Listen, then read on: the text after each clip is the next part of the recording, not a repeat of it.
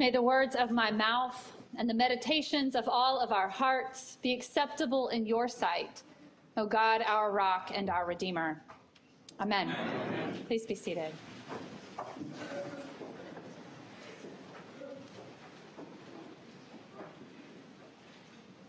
Back in October, we here at Christ Church had a visit from our friend, Dr. Edith Namulema.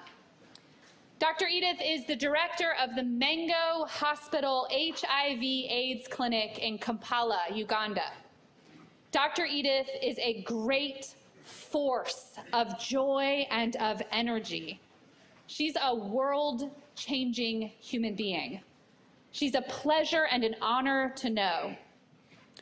Under her direction, the HIV/AIDS clinic has gone from a small operation that cares for a few sick patients to a massive undertaking that includes a children's Saturday clinic, a traveling nurses unit that brings care and education into neighborhoods and far-flung areas, and a maternal health clinic that brags of the lowest maternal fetal transmittance rate in the country, which is lower than many American hospitals can brag. She operates this clinic in a country that has recently passed some of the most stringent anti-LGBTQ legislation in the world. Legislation that makes it not only illegal to be homosexual or trans, but also to associate with those who are. And the punishments for such are draconian.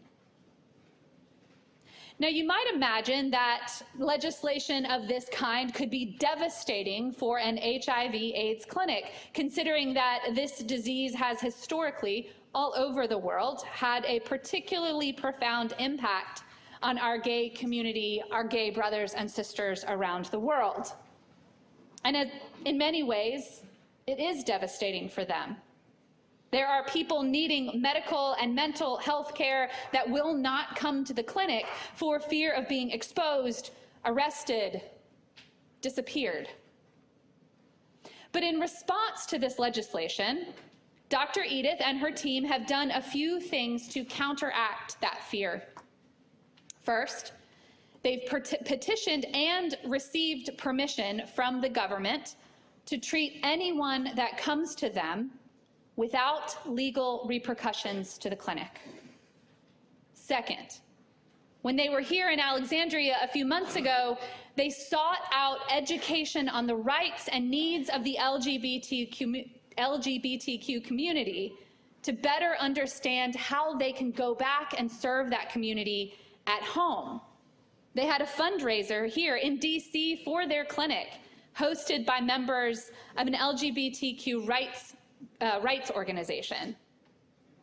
Third, they are putting out the word through channels around Kampala that no one will be discriminated against within their clinic, that it is as safe a space as they can make it within their walls. This is a story of courage in the face of evil. Our Christ Church community has many, many reasons to be proud of our association with Mango Hospital. But to be in the same orbit as the brave and caring souls of the HIV/AIDS clinic is a privilege we cannot take lightly, and I thank God for it regularly. Dr. Edith and her team's courage came to my mind when I read Luke's nativity story for about the millionth time a couple of weeks ago. It's so easy to read this story with the Christmas pageant scene in mind. The sweet young couple, fresh hay in the feeding trough, fluffy, goofy sheep, barn animals, angels singing Gloria all around them. And it's a good and comfortable story when we read it like that. But that's not the only story Luke's words contain. And to boil it down to only and always, this gentle, far-away narrative strips it of the power it contains. Because throughout the story we hear tonight, the story of the Nativity, God invites us not only to look at and admire that sweet baby in the manger surrounded by loving parents and adoring attendants, but we are also instructed to participate in the inbreaking of God into this broken world. Beginning just a few weeks ago, we heard about John the Baptist stomping out of the woods, not just to tell people about the coming of Jesus, but to instruct them to prepare for his coming with our hearts, with our lives. We've heard about Joseph, his sleep interrupted by an angel, instructing him not just to know with his head that the Messiah is coming, but to assist in bringing him into the world. Joseph is to raise him, to teach him, to love him into adulthood.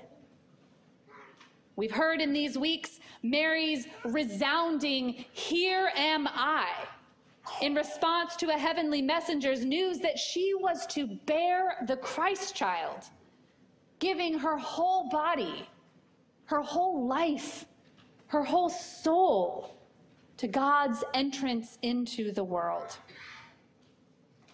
My dear friends, we inhabit a world that is glorious. It's full of beauty and kindness and generosity. It's infused with wonders great and small. And at the same time, it is full of pain and frustration. It is fractured and it is abused. God's choice to join us here as a vulnerable human baby was a choice to experience all of it, the beauty and the pain, to know what we feel when we see the sunrise over the ocean, to know what we feel when we hear the news that our closest friend has died. God came to participate in the full spectrum of human life and invite us to participate fully as well. My dear friend and fellow preacher, the Reverend Martha Stern, once said, "We are not here as audience. We are meant to participate in this world exactly as it is, exactly as we are." The instructions that are given throughout our scriptures by God and by the angels and by Jesus himself are all action words. Love your enemies, welcome the stranger, give to the poor, pray without ceasing. We're not created here to be passive observers of creation, but active, making, lifting, building. Sometimes we do the work of dismantling what has gone wrong and then rebuilding it stronger, kinder, healthier. And of course, in order to do all of this, in order to do any of this, we have to heed the words of the angels to the shepherds. Words angels have spoken to countless generation of our biblical kin. Do not be afraid. The shepherds had good reason to be afraid, of course, because whenever messengers from God have shown up in the past, big things have happened. Wars were won or lost, empires were built or fell. Angels, you may remember, had 4 faces and multiple pairs of wings. Angels were not cherubic and blonde and rosy and feathery. They were terrifying, as our shepherds tell us. So you better believe those shepherds were afraid. They were afraid for their lives.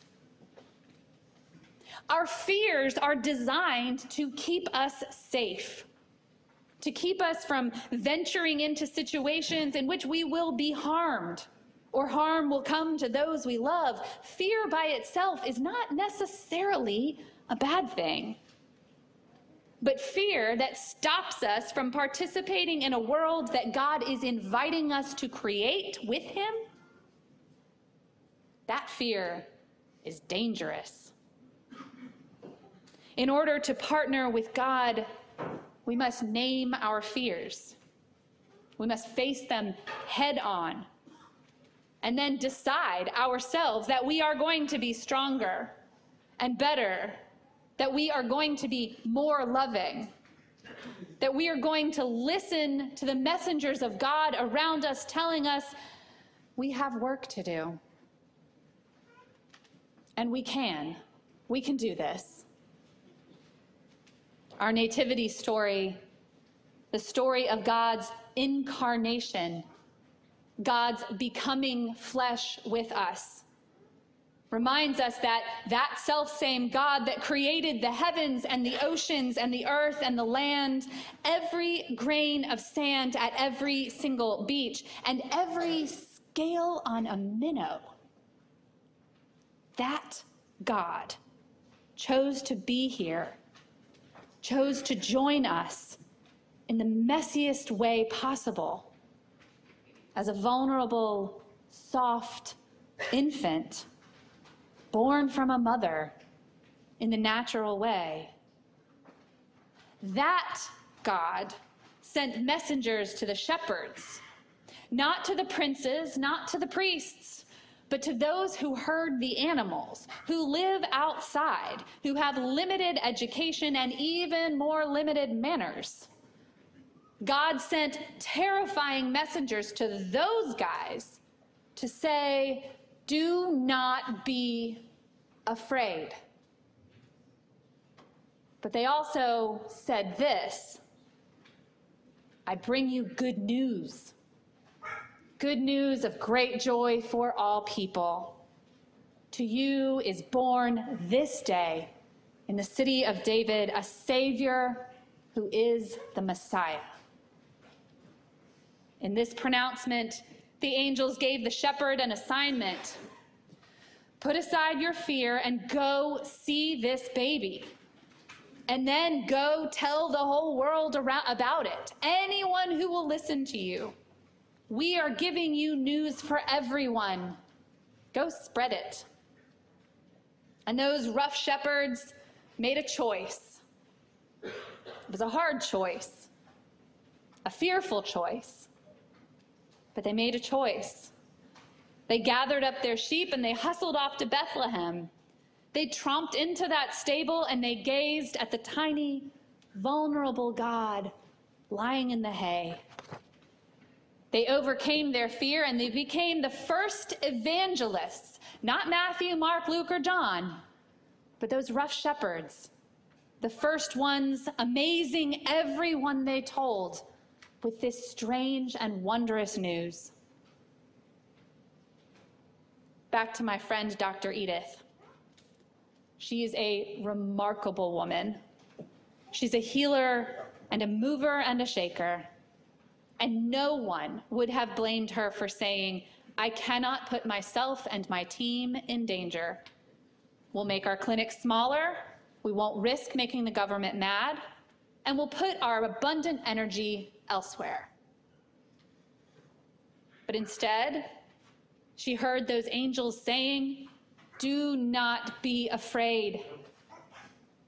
God needs you to participate in creation and recreation, in healing, in loving. And so she does. We are not all, at all times and in all places, required to put our lives and our livelihoods at risk.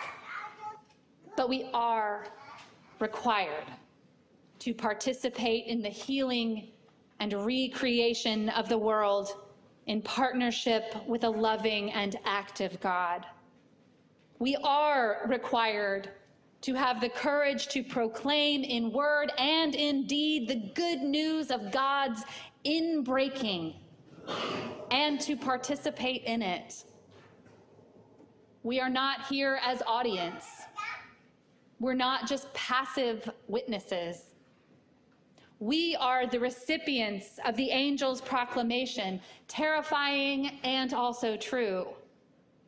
We are the children of the incarnate God, tiny and vulnerable and unbelievably powerful. I'm going to close tonight with words from one of my very favorite theologians, Howard Thurman. Himself a child of God who chose courage in the face of evil and violence. In this short prayer, Thurman summarizes for me what it looks like when we choose to break the chains of fear and take our place as partners with God in ushering in a new way of being. And so let us pray.